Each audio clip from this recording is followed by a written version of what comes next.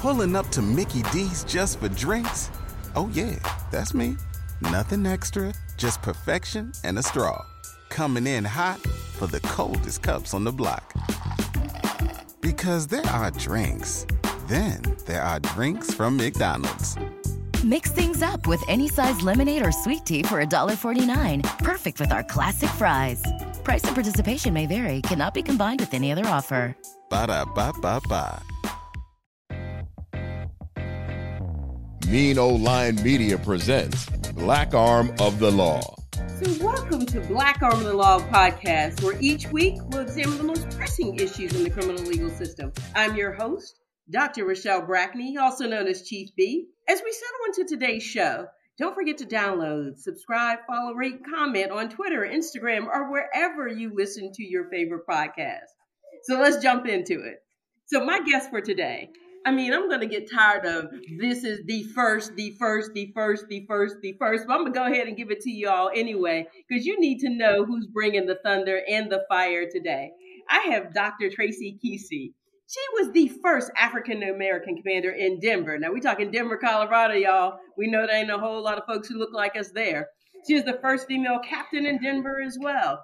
She was the first deputy commissioner for equity inclusion in the NYPD. As we know, that is the largest department in our nation right now. She was also head of their training.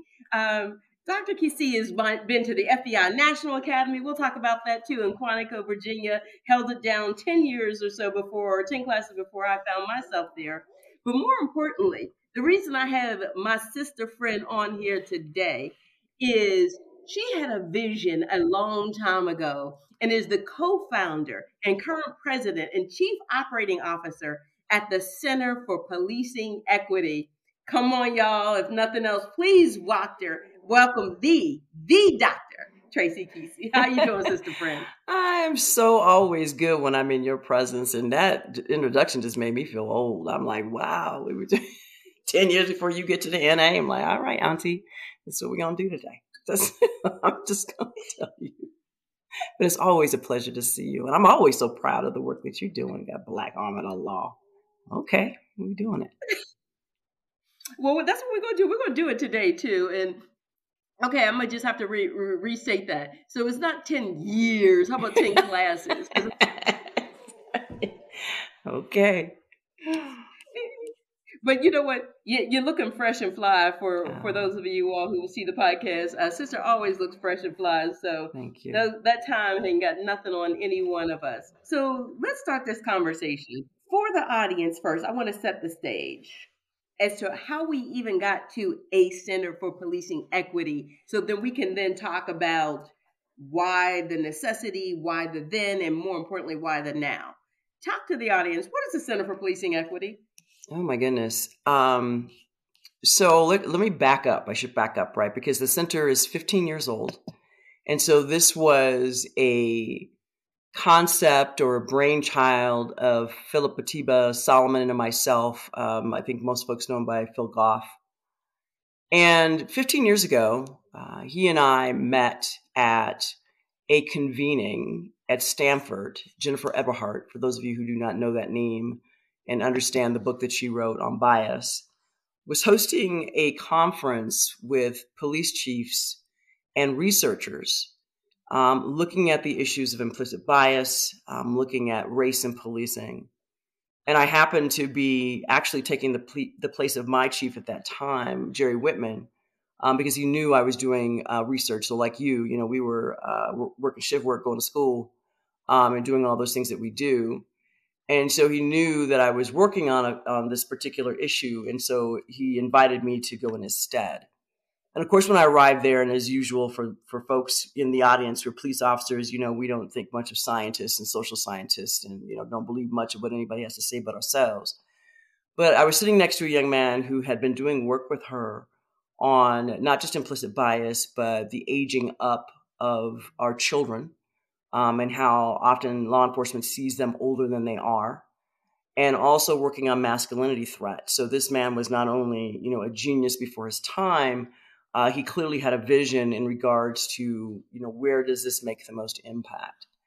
So he and I sat next to each other at dinner, and we hit it off. And you'll often hear us if we're in the room together, certainly much younger than I am, but really sort of struck up this sibling relationship.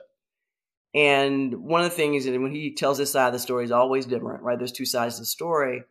But one of the things that I did is I challenged him to do his work with law enforcement, because for those of you who don't know, most social scientists use students when they're trying to prove or disprove specific theories. And students are cheaper because you can just feed them and they're just grateful to have food when you're in college. If y'all remember the flashback, right? Ramen only can get you so far if they're still eating ramen. And so one of the challenges for him was to come to, at the time, Denver PD, and let's talk, if you're going to do this for real, right? So don't just, do theories around law enforcement and how we operate and how we think, but actually come and use those folks, of course, with their permission, to test it. And so what he did is he came to Denver. He stayed with my husband and I for quite some time. He has lovely stories he'll tell you. And we essentially embedded him in Denver PD, because one of the things that you cannot do, and I always tell people this, which I can't say can't, but what makes it much easier, is to have a really depth knowledge of how law enforcement works, the culture of law enforcement, how people are recruited, how people, are socialized there.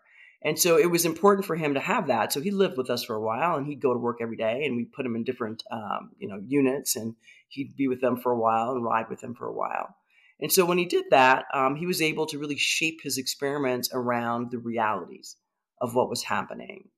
And so in the doing of that, he and I quickly identified that there was nothing that we could find that was really dealing with the issues of race and policing. And so we came together and said, we should be able to provide a service to chiefs and to whomever is interested, even the community, and not charge for it. So let me repeat, not charge for it, because our legitimacy was at stake. We knew if we were accepting money from cities or from government, the community would say, well, you're bought and paid for, so there's nothing you can tell us. So the work with policing and the way we structured it 15 years ago, and it still stands today, is that we do this work, we center community, we understand policing, and we can get people to a place where it's what they want. Black liberation, public safety, all those things are possible, but it's hard. You have to disentangle systems that have been created and designed to do what they're currently doing. And so, here we are 15 years later, we're still doing the work, policingequity.org. And it's hard work. We've got great teams of people that work for CPE, and it's just very difficult. So, but for that, hopefully I answered your question, Chief. But that's how CPE came to be. So it's interesting, for our listening audience, in policing, we don't trust anybody but other police. That's right. Like, we just don't. I don't care who you are, what well-intentioned program you have coming in. So, people do know him as Dr. Goff, but Dr. Solomon now, right? Just say Phil Atiba and they all know who we're talking about. Let's set the stage. This is a Black man, y'all. This is somebody who's really thinking about the threats of masculinity. And then you want to actually think about another layer. And let's just be honest. He was studying the threats probably of Black masculinity to the United States whole structure. And then you center it in policing with the adultifying of our children. They're often put in the adult system versus the opportunity to juvenile justice, into the juvenile system, or to be diverted. In some ways, they're adultified very quickly. So we have a Black man who's studying this and sees the significance, and he's sitting beside a Black woman and says, let's come to Denver, right? And let's see what we can do, because police trust two things, their gut and their guns. They don't trust statistics. And now for the first time, you're saying, let's anchor what we're doing and how we're responding to the community through an authentic evaluation process, that we're going to anchor this in statistics. Do I have that correct? Right. So I would say not just statistics, but to the science, right? Because some of this is social sciences, some of this is, social psychology. So it is in the science. And I think to your point, right, the two things that we continue to trust One of the things, though, what is interesting is whenever we try to tell our stories as law enforcement, we always spoke from the gut, right? So you still hear the narratives. If you do X, that means either we're going to die or, or something's going to happen and you're not going to get the service that you need, which oftentimes those narratives are couched in fear. And one of the things that has really changed, I would say, since you and I have been in this business is one, communities have educated themselves around policing. And what it means to provide safety and what are police supposed to do. So they really have educated themselves. And, then we saw the onslaught of oversight committees and things like that. And so one of the things that the community is strongly now in 2024, no matter what the community looks like, is asking for is proof. So when you say this is going to happen to X, you're basing this on what? And for you to say, our first reaction is if we change just a little bit, we're all going to die, right? Because that used to work. And I remember back in the day when our word stood for everything, right? You could go to court and there was not a jury or a judge that would question what you did and what you were doing. And we know that has changed tremendously. And so what has also changed is, and we've got new chiefs now, we've got some, some old schools, even old school chiefs who understand this, is that you have to begin to say more than just, we say so. I remember, I don't know about you, when I was growing up and mom and dad used to say, do something. And you were like, why? It's because I said so. And you just went on, right? You weren't going to stand up and go like, well, statistics today show that 30% of the kids who do, engage in this behavior, it doesn't work out. Well, you know where you would have ended up, right? So I would have been in school. I'd have been somewhere else. So it's one of those things where times change and people are asking you to do more than just say something, but show us what is happening, that you understand the issues. And even by engaging in the science, it also means that you're responsible for understanding who you're providing safety to and what that looks like and how you should be engaging. But more so importantly, and you know this, do you understand the history in which all of this was created? And if you do, then you should be open to exploring safety in its various forms, because it means different things to different people, and especially to, the Black and brown folks. It means something very, very different. And so it's, so to answer your question, it is, yes, we do see chiefs that are more educated, chiefs who understand it. And I don't only just have that with chiefs, community, right? And even our managers and our sergeants even understand that you can't just go in and say, if you make me collect this data, then the calls for service are going to suffer, or I'm going to get hurt. And you have community saying, can you just explain to us how you know this? Right. And I think that is where you see not just the importance of science, but, for CPE, this is what we're talking about. Right. Let's not just, throw out the narratives that we used to do. But let's talk about how do we get down to business and really try to figure out what's going on. You know what? CPE's motto is justice through science. That's right. Right. It is justice through science. It's not justice because we demand it. It's not justice because it's the right thing to do, even though it is the right thing to do. But now we have irrefutable evidence. It's an evidence-based, science way in which we tease out all the different parts of policing. And when you said communities are more informed, they not only are more informed, they now know how to leverage the systems to get accountability and transparency with every agency that is policing them. So talk to me about a concept that I first heard you talk about literally, it has to be at least about the same time as you were founding these things with CPE, with Dr. Solomon, about the co-production of public safety, right? Because we now know that the police cannot do this by itself. And that word has been, we have all these reiterations of that concept now, but we know the police can't do it. If you think about it, we had 800 officers that were in Kansas City this week for the parade. We still had a shooting. We still have one person who's dead. We have 20 injured, and you have 140,000 people around. But the shooter felt comfortable enough in that community even with 800 officers to shoot.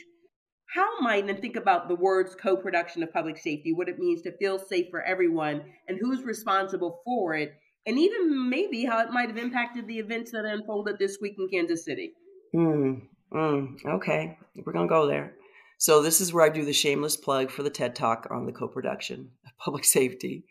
But when we talk about co-production, what we mean is, in just plain terms, is that everybody's got a piece of this, right? So there is a responsibility here that we're all going to think about how do we do and feed into what it means for people to be safe, everybody, including, the individuals and communities.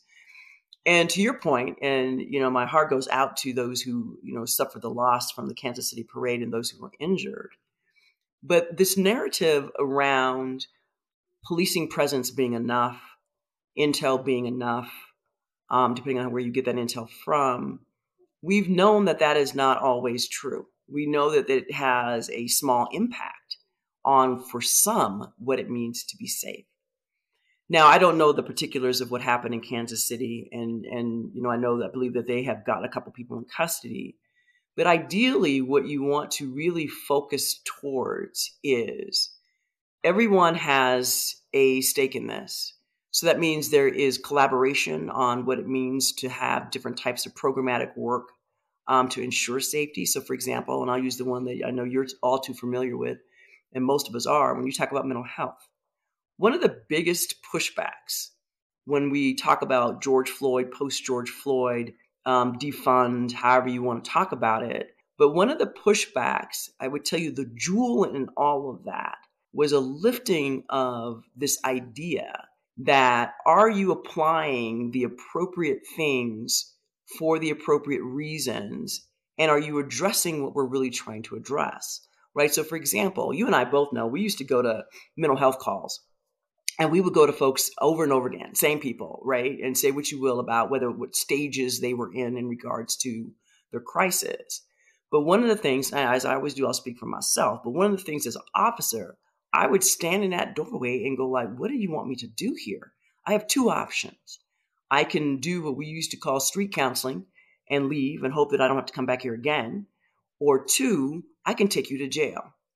And I know taking you to jail is not going to get you the services that you need. So think of this. You have officers responding to social crises that don't have the tools to do what needs to be done.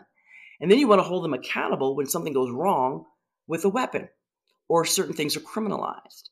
And you have to look at these systems of why we are the only groups of people that seem to be responding to social issues. And the other one I brought up, and I was with you and I was singing this, COVID. Whether you believe in COVID or not, why would you send cops out to enforce mask mandates and not think something was going to happen? Why would you not send public health officials out? It was a public health crisis. It wasn't a criminal crisis. And yet then we were shocked when we got the responses that we saw. And so it is where you sit down and if you have these collaborations, and I know you used to do this a lot, and I know people would ding you for it, but you were deep in the communities in regards to asking, what do you need? What is it? And most of what you heard, and I heard as well at these community meetings, was not the cops. Not that we don't want them here, not that we don't need them here, but my needs come from government that lack the investment in my neighborhood. Food deserts. We don't have any clinics here. We don't have jobs. We have issues with education. And these are long standing issues. Cops did not create it. And yet we don't want to have the legit conversation in co-production about who should be responding to mental health crises, right? And I'll tell you, because we had large conversations with mental health workers and social workers. And the first thing out their mouths like, I didn't sign up for that. I didn't sign up to go out 2 a.m. in the morning to see if Miss Keesee is okay. I didn't sign up for that. So there has to be culture shifting in all of those services who are supposed to be serving the community. And this sort of over-reliance on cops and the politicalization, I always love saying that word, of the work is making it even more difficult to get some work done, right? So for me, the co-production piece is also about having realistic conversations about who owns what and who should be held accountable to what. But we don't want to do that because that means you've got to put money on it. right? And so, we have to stop pretending as if we care. And, I'm going to say this because we're coming up on some elections here. We have to stop like we pretend to care about those who are most in need, because you don't, because we know what would solve this and we haven't. And so until you're being legit about the investments that have to be made and who you value, because budgets are a statement about value. And until you can show that you value Black and brown folks, you're talking. And we know this. Even the cops know this. Cops are exhausted by it, right? You whip us all in here and then say, go do this. And cops are looking at you like this. We didn't learn this in the academy. I know you, Chief. You and I say that all the time. I'd be on the doorstep like, tell me where that was in week 16. And then we start making it up, right? And hope that we get it right. So that was a long way of me saying that's what co-production is. Just some throwbacks when you've been raised by a Black mama is, Trace, when you said, when they said, just because I said so, then you said, could you see responding when 30% of the children who don't respond this way? I'm like, you live in a Black household, 90% of y'all would be going to the dentist that day. If that. My mother used to say all the time about those kind of responses, you need to dial 911 twice, once for the ambulance and once for the cops, right? Because you going to the hospital and I'm going to jail. But anyway, so, I'm going to go back to an old saying, when you just talked about funding, we used to say, I'll put 5 on it, right?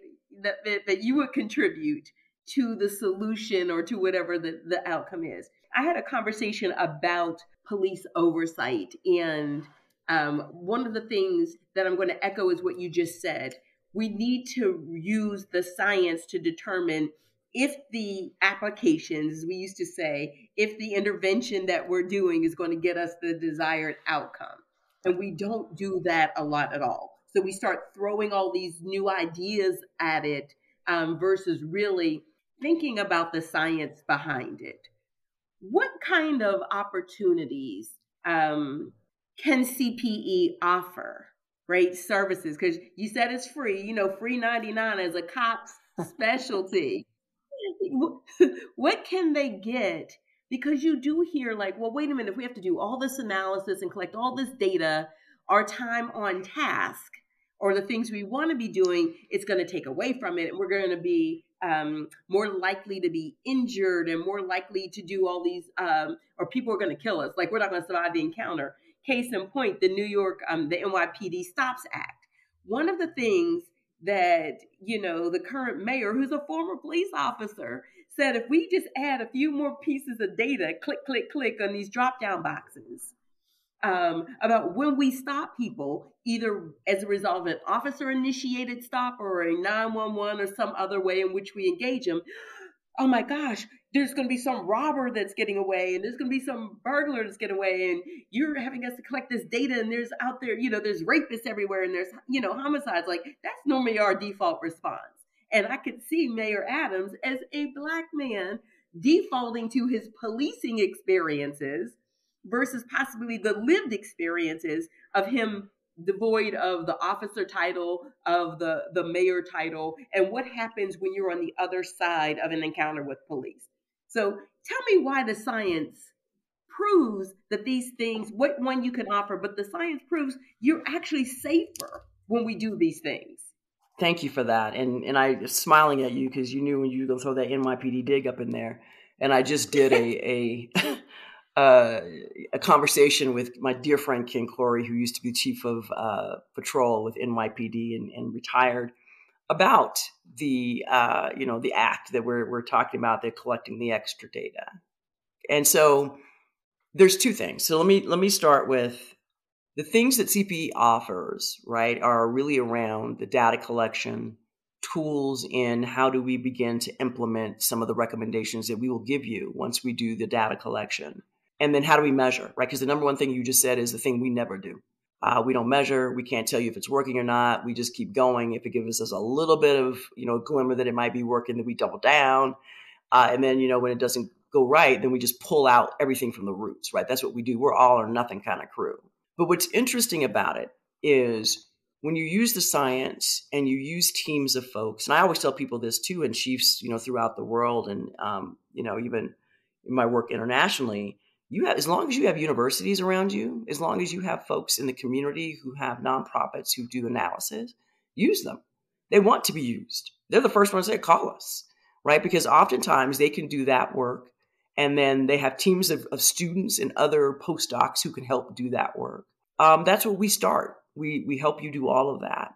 But what's interesting about not just having this as, free 99 and we roll anything that way that it is, you also have to be committed to whatever the data tells you. Because typically what happens is that once we pull data, and you know this, policing data is notoriously crappy. We need to have a different podcast about RMS systems and everything else about how they're not designed to do what we're talking about. But you also have to be ready for what the science is going to tell you. And the science is not telling you absolutes. The science is pointing you towards areas in which you need to put your attention. And what happens is when we share data with police chiefs, and it doesn't feel comfortable, or it says things, or it identifies simply that there's disparate activity, and disparity does not equate to being a racist. And I don't know how many times I have to repeat this. It's really pointing to disparate activity. And that means that there's something going on there that's involving groups of people that you need to go in and take a deeper look at. And usually what happens, and not all the time, because CPE's got some incredible chief partners, but as soon as there is an inclination that data is going to say something negative, chiefs freak out. They freak out, they freeze up, then they start, that's not right, you didn't do it right, and then all of a sudden they become scientists. And it's like, and CPE is very, we have wonderful relationships. We are like, cool. If you want to do a different analysis, if you want to do that, but here's what we have, right? And again, it's free. So it's not like you're out of any money. So that gives me even more of information around, where are you really standing? If you get this information, the first thing you do is try to shut it down. Then it tells me that you're not really serious about what is happening. And so, we do that, and we provide the technical assistance for, implementation, measuring, monitoring, helping you get community together, and not community as you define it, but community in a broader sense. Folks you typically would never talk to, folks who don't want to talk to you. That's what we do. Pulling up to Mickey D's just for drinks? Oh yeah, that's me. Nothing extra, just perfection and a straw. Coming in hot for the coldest cups on the block. Because there are drinks. Then there are drinks from McDonald's. Mix things up with any size lemonade or sweet tea for $1.49. Perfect with our classic fries. Price and participation may vary. Cannot be combined with any other offer. Ba-da-ba-ba-ba. But I also think what is important about the science, and you mentioned this, and so I'll mention this conversation that I had with Ken Corey. And people always like to try to set up adversarials, right? So they try to sort of cash in on the divisiveness that we have in this country right now. And my conversation, I'm not saying that, Ken is, either political persuasion or not, but what's always interesting about Ken and I, and even when I was at NYPD, he and I would sit in spaces together and just go like, what are we supposed to do here? And we would talk for an hour, and we would come back and we'd talk, and we wouldn't always agree. We're coming from different lived experiences and from different perspectives, even in policing. And we wouldn't always agree. But what we agreed on was that there's work that we need to do because we both want the same thing. And I think oftentimes we get lost in the rhetoric, in the narratives, in the politics, and the people who suffer the most are the people who are in the middle of all of this. And usually the people we don't even talk to, right? So just think back. We'll do all of this programmatic work, and you haven't even talked to the people on the ground to even know if this is the programmatic work they even want you to do. More importantly, in cities that we work in, there's already folks on the ground doing this work. So you don't need CPE to do that. What you need them to do is usually to do the numbers. Can you help us do the evaluation?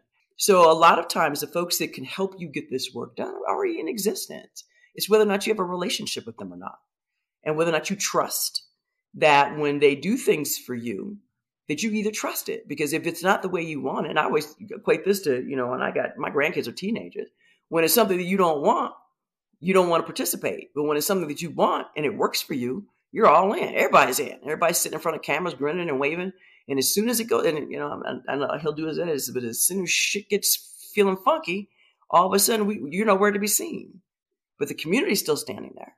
And I'm going to say too, that you have cops that'll be standing, because cops don't want to be doing this. They want out. They'll tell you, get this off of me. Bring the people in who should be doing it. We're exhausted, and I'll do what I normally do, my shout out for, officers of color and women of color. That burden sometimes falls heavy on those folks. And so if you understand that, then any chief or, what are they, director of public safety or whatever you're being called these days, or commissioners, you have a lot of self-reflective work you have to do. And then you have to sit down and begin to educate yourself. Remember, I'm not saying having Black folks educate you. You need to educate yourself and understand why these systems are operating the way that they are. But we also recognize that you are limited in what you can do. We understand that. And we also understand that you work for a boss that is highly political. We understand that. And we know at any moment, you could be thrown under the bus. Not talking about you, baby girl, but throw it under the bus for something that you know is right to do, but makes somebody extremely uncomfortable, because we have to realize where we are and what we should be doing in this moment in time. So I'll stop there. So what's so interesting about what you just said is a couple of points that I want to make, right?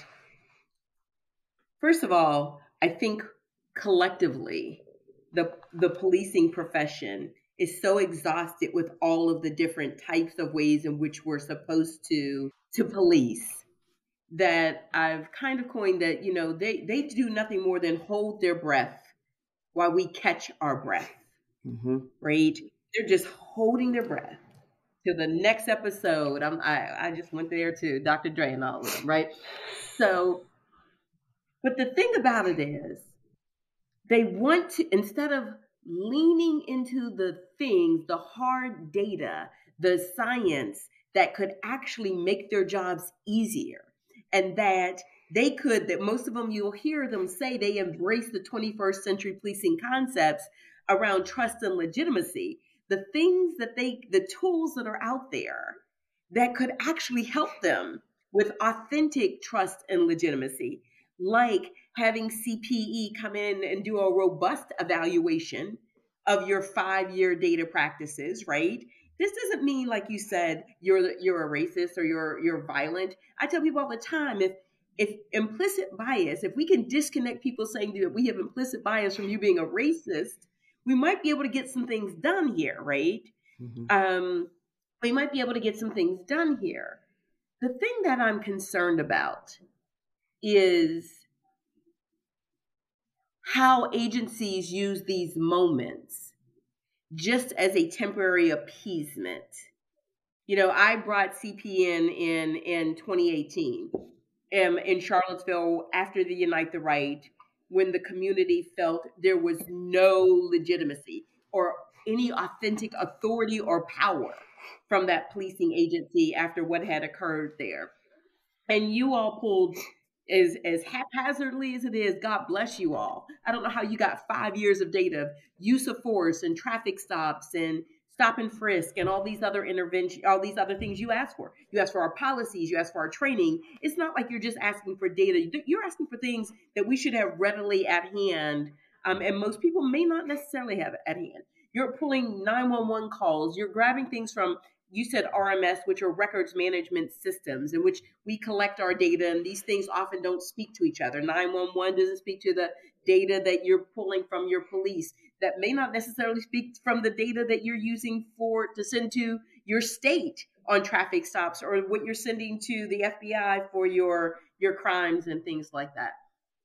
Why do you think there's such hesitancy, especially in this moment? When you all have these services, George Floyd is a seminal moment when I really believed we would have some changes and people and departments would long-term lean into the work that you're doing. What's the hesitancy behind doing the work? Because if you told me my department was, stopping Black men, officer initiated of their own accord, 50% higher than when a 911 call is, and it's in 25% more likely in this neighborhood, I would want to own that and say, yep, I found this out, and look what we are now doing to address this issue. It's like, oh, we discovered we have cancer. there's a tumor, I'm not going to leave it untreated. What's the hesitancy? And what a great question. And I'm gonna do what I normally do. You mentioned George Floyd. I go all the way back to Rodney King. That's how far back I go. And even then, there was a hesitancy. And I would tell you, oftentimes hesitancy is accompanied by not knowing what to do. So data always tells a story. You may not like the story. And in a lot of cases, it tells great stories, right? Because when I say data, a lot of folks think of, numbers, and I'm talking about body-worn cameras. I'm talking about, having focus groups. So when we talk about data, there's a broad definition of data that helps inform the stories. But the hesitancy usually, not always, usually is around not knowing what to do. So you give this to us and, we understand it. And I tell you a lot of times, like you already knew it existed. This was not anything you didn't know was happening, right? Intuitively and just from your experience and being there. But what you were looking for is like, I just need a way to show folks, here's where we've been, here's where we're going, and here are the policies that are going to help us go even further, right? So a lot of times we already know this, and the data often will confirm what we already know. And the community tell you this all the time. You can't tell me that you're killing all these Black men, and I didn't know it. I know it. I'm living it, right? So the data confirms it. But the hesitancy is typically not having the tools. That's one piece. The other part of the hesitancy, depending on the type of folks that you're dealing with, is that there's fear that they're going to get blamed for something that they had no control over, right? And that's legit, right? That's heavy, especially depending on, the timing of the time sequencing that this is happening. And we watched this happen, post George Floyd. Like when I say post, I mean a couple of weeks, a month, 6 months, a year. Chiefs were losing their jobs left and right for something they knew existed, had no tools to even begin to address. And yet it was politically expedient to get him out the door because you thought it would quiet the community. And so there's a couple of things in there that sort of intermix with the hesitancy part. And then you have some people who just flat out don't believe this is an issue. So, I'm going to give a shout out to that. I'm not going to just say we have people who don't have tools and don't know how to do it. You got some folks who don't think race is an issue, who don't think race and policing is an issue. And you have some chiefs, you have some sheriffs who truly believe that. And what's always interesting about my conversations with them on that is where does that perspective often come from? And oftentimes it's just a belief, folks are socialized that way. And where I've had to have a conversation with a couple of chiefs and say, so tell me, what is it like to live as a Black person? Give me a little insight of what that feels like and what that perceptions would be around certain things, right? And some will get offended. And I said, it's no different than me trying to tell you what it's like to be a white man. You can't. And so it's whether or not you trust what your community is telling you. And we put validation galore on community, depending on who's telling you what, whether or not they were arrested. Since when has, arrest been a proxy for your whether you're telling the truth or not? I mean, we got cops that have, rap sheets left and right. Some of them still wearing badges. Don't know how that's possible, but you still want them to stand, sit on the stand and swear to the truth. And so, it's all of these things that we now as a community, as a country, have to sit down and have some real hard self-reflective look, real hard conversations around who gets to be a felon and who doesn't. And then how does that equate to your legitimacy? And so it's one of these things like, well, you got arrested once and that just cancels out all your experience. Like, that's not how the world works. That doesn't make sense, but it makes it easier for me to hold on to what I believe and what I think is going to happen if a city council person or my boss thinks that I have done something or contributed to something that I clearly had no control over. We inherited all of these systems. I tell cops this all the time when I'm with them. I said, that uniform has a history that is attached to it that ain't got nothing to do with you. And if you understand that, then it'll help you move a little bit easier in communities who don't have the relationships that you see in some gated communities. And not all of them are gated communities. But it's one of those things where we're still not having honest conversations about what's happening here and how history has laid the blueprint for a way in which we're acting and treating certain people. And so that is why you see such a big push to try to erase and redo history, because we can't handle, what we know occurred and what we're trying not to repeat. So, so most folks struggle, with that. And I think a lot of it has to do too with, who they surround themselves with. So if you surround yourselves with people who think like you, you're never going to move out of that. But if you have people who can challenge you and have you think about, why I don't want this to be, made public, I can tell you most of the responses were two things. One, I want to keep my job and get my pension. And two, I don't want to be seen as a racist. And I'm sitting here going like, I get the pension part, 100. I'm there. I have mine, so I'm not going to begrudge you on yours. Get the pension part. But we also took an oath. And we took an oath to help people be safe. And if you're saying to me your pension is subsiding your oath, your oath right now, then as I said too, we might have to think about retirement. It might be time. Yeah. I mean, either way, right? It's going to happen.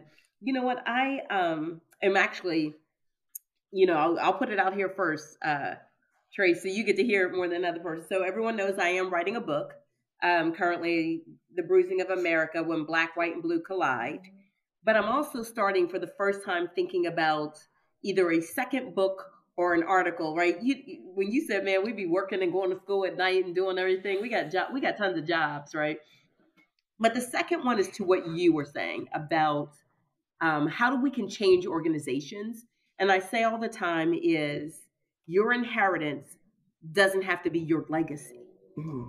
So we inherit some things like policing, like, our backgrounds, like trauma, but that doesn't have to be the legacy.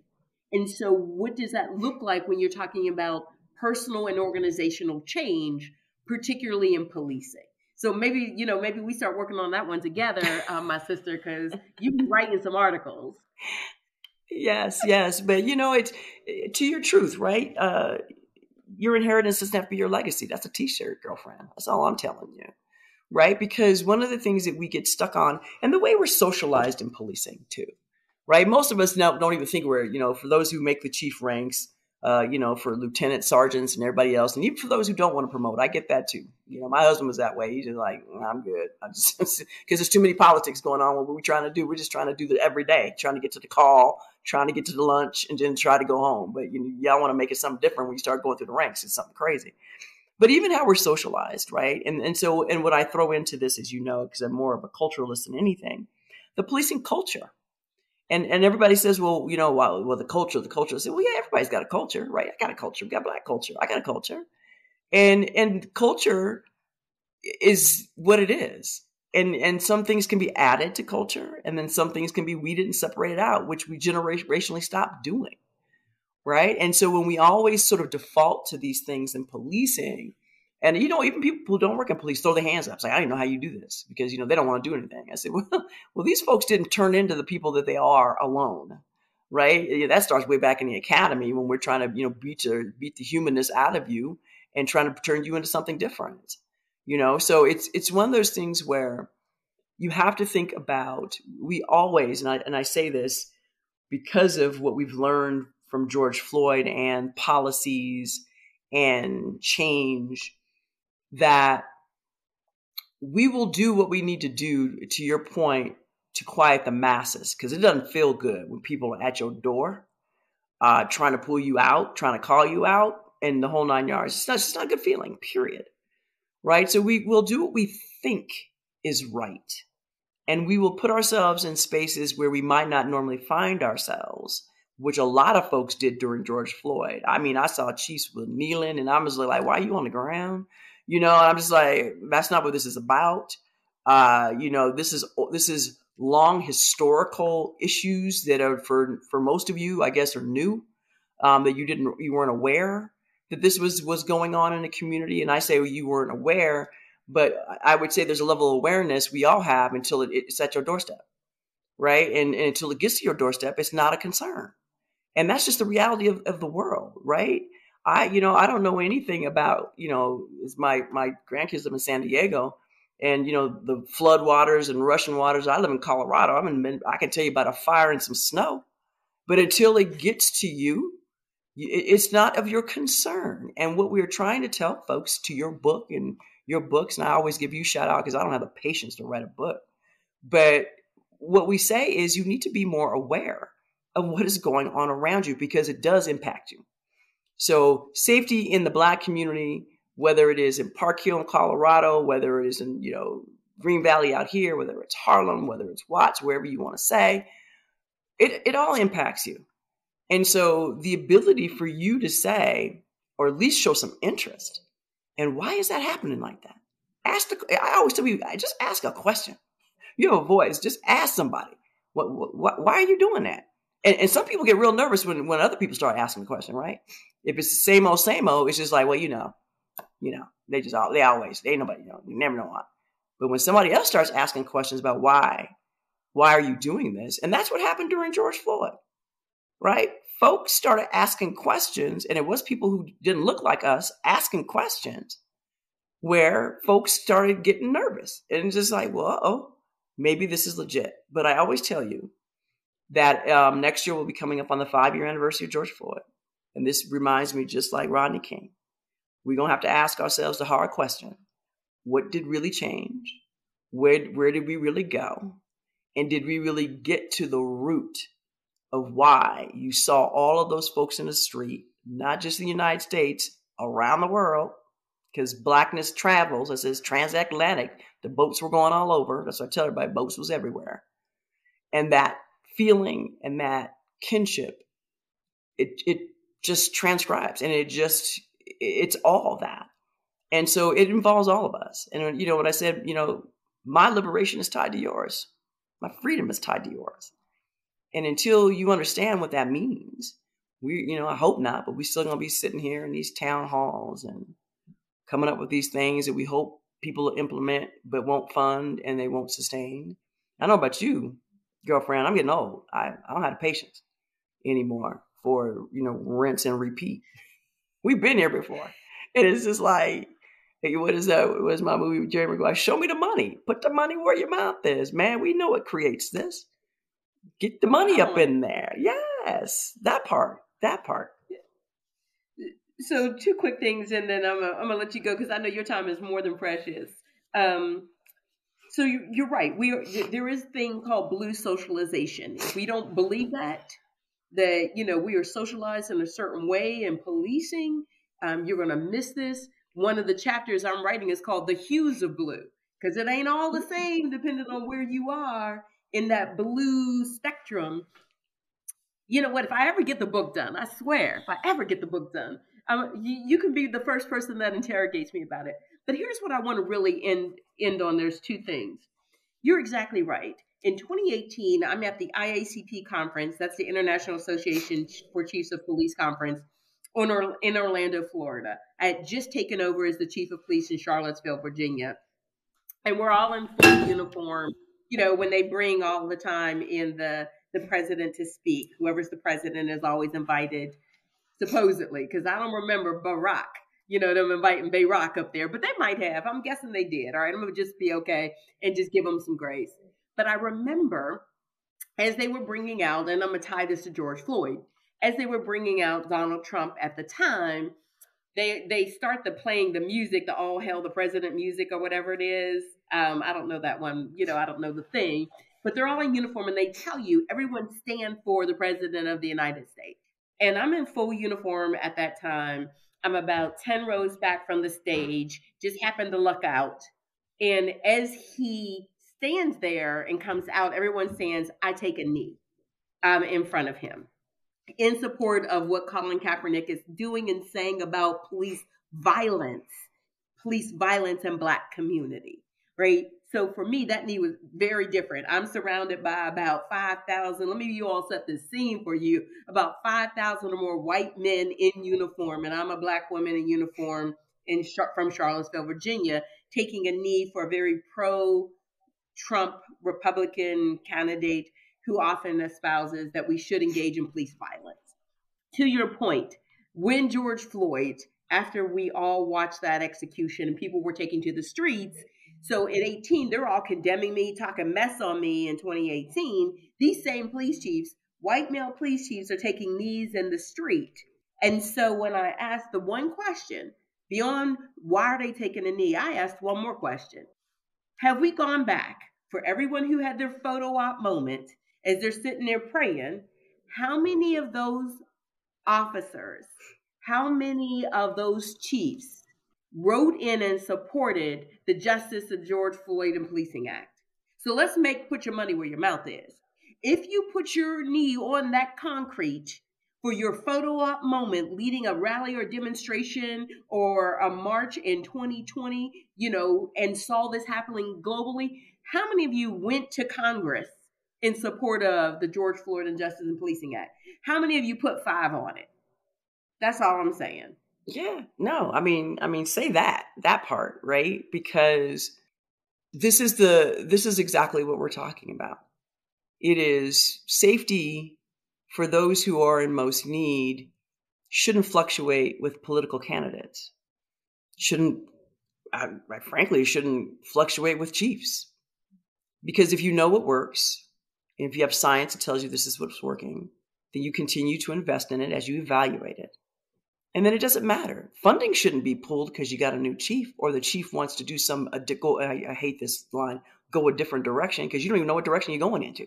You've been here 10 minutes, right? The cops will tell you, you know this. We used to hold out, right? That's all right. This chief, I'm going to see 6 chiefs before I retire. So let's see what this one's got, right? Let's see what the new tricks are of the day. They've been renamed, but we just did this 5 years ago, right? And so things like that for the communities who are most in need should never change with a chief. Right? If we know this works, we know this keeps crime down. We know the community is saying, please keep doing this. They're not looking for a new chief to come in and say, hey, I want my legacy to be X, because their life is moving on, whether you're there or have a legacy or not. And that to me is the disconnect, right? And so when you start putting those and you claim those who are most vulnerable, who need our most protection, then I don't understand how come it keeps switching every time we get somebody in there who doesn't understand what needs to happen. So I think it's important to your point, right? And then I'll just do a sort of addendum to your knee at the IACP, and you know how dangerous that was, because being Black in uniform is also a different conversation, because there are different things that you can or not supposed to do for your own community. And so I think that we have a lot of things that we are working towards that I think we know we can do. And I think we also still have some realizations around certain pockets of what we're still fighting for after all these years that need to be done. And I think you have community who understand that. And I think what's even more interesting to me is you got new generations of kids who know their history. So let's be clear, who know their history and know the systems. And to your point, are learning how to operate those systems and know what they want for safety. And oftentimes safety doesn't mean a uniform. And if you haven't wrapped your mind around that part yet, then it's going to be even more of a struggle in the next 5 years. And we all know, for those of us who kept going back to that same address, that we are oftentimes not the person or persons that these folks need. And this is not an ego situation. We're the cops, you're not. All that has got nothing to do with it. It has everything to do, what is our role in policing now? What does it mean to be safe, not defined by law enforcement? And then how do we provide and collaborate on services to get people what they need? And sometimes that means we're not in that space. And that has always been okay. Folks, I want to thank my guest. I mean, she can always be in this space. I don't care what the rules say. She can always be in this space. She is always welcome back. Thank you so much for your kindness, your generosity, your warmth, your passion. No, we're not getting old. We're just a little seasoned. We're like that cast iron. I love that. I am that cast iron and the bacon grease in the pot on the side. That's me too. So you want flavor, you put some of that in there too. So I appreciate you always. And thank you so much for your work and your activism. And people don't hear you say this that often, Dr. Brackney. When we get in the room, it's doctor. We chuckle about that as well. But thank you so much. And thank you so much for having this space. And hearing the different voices. So I do appreciate you. Absolutely. Absolutely. You know, it's not often you get to sit in a space with a person who is not only a pioneer in the work like Dr. Keesee is, but a person who is passionate about the work, who's committed about the work, who comes from policing as a practitioner and someone who is an academic, is a scholar who backs her walk with the talk with the walk. And she does it by justice through science. What does that mean to everyday people in the community who say, you know what, I don't need your data to tell me that the police are stopping us at higher rates than anyone else. I don't need your data to say that they're throwing more charges on us than anybody else. I don't need your data to say that, we are victims of false confessions. We are the victims and have the highest exoneration rates of people who are innocent and have been wrongfully convicted. I don't need your data and your science to tell me my lived experience. What I would say to each of you all, arm yourselves. Arm yourselves with the science so that you can hold your policing agency accountable for the way in which they police you, but more importantly, the way in which you can inform the way in which you are being policed. I'm telling you all, the Center for Policing Equity, Dr. Keesee, she just drops the mic every single time. What I'm going to ask you to think about as you become more informed about the resources that are available to you, as you are more informed about how your formal policing agency works, as you are more informed about the history of policing in this nation, but even the history of policing in your local town, in your state, your municipality, federally, as you become more informed, demand that their inheritance doesn't have to be their legacy. To the audience, thank you for listening. Please tell someone about the show. Don't forget to download, subscribe, follow, rate, and comment on Twitter, Instagram, or wherever you listen to your favorite podcasts like Apple, iHeartRadio, Pandora, Spotify, and definitely the Mean Old Lion Media app. This is the end of my shift. I am 1042. I'll catch you next week. The Black Arm of the Law podcast is hosted by Rashal Brackney-Wheelock. Executive producers Ken Johnson, Steve Tompkins, and Rashal Brackney-Wheelock. Find Black Arm of the Law on Apple Podcasts, Google Podcasts, iHeartRadio, Amazon Music, Spotify, the Mean Old Lion Media app, or where you get your podcast. Follow Black Arm of the Law at BLK Arm of the Law on IG and X. Follow the Mean Old Lion Media Podcast Network on IG at Mean Old Lion Media. Get the Mean Old Lion Media app in the App Store and Google Play for more great podcasts. The Black Arm of the Law podcast is a Mean Old Lion Media production. Pulling up to Mickey D's just for drinks? Oh yeah, that's me. Nothing extra, just perfection and a straw. Coming in hot for the coldest cups on the block. Because there are drinks. Then there are drinks from McDonald's. Mix things up with any size lemonade or sweet tea for $1.49. Perfect with our classic fries. Price and participation may vary. Cannot be combined with any other offer. Ba-da-ba-ba-ba.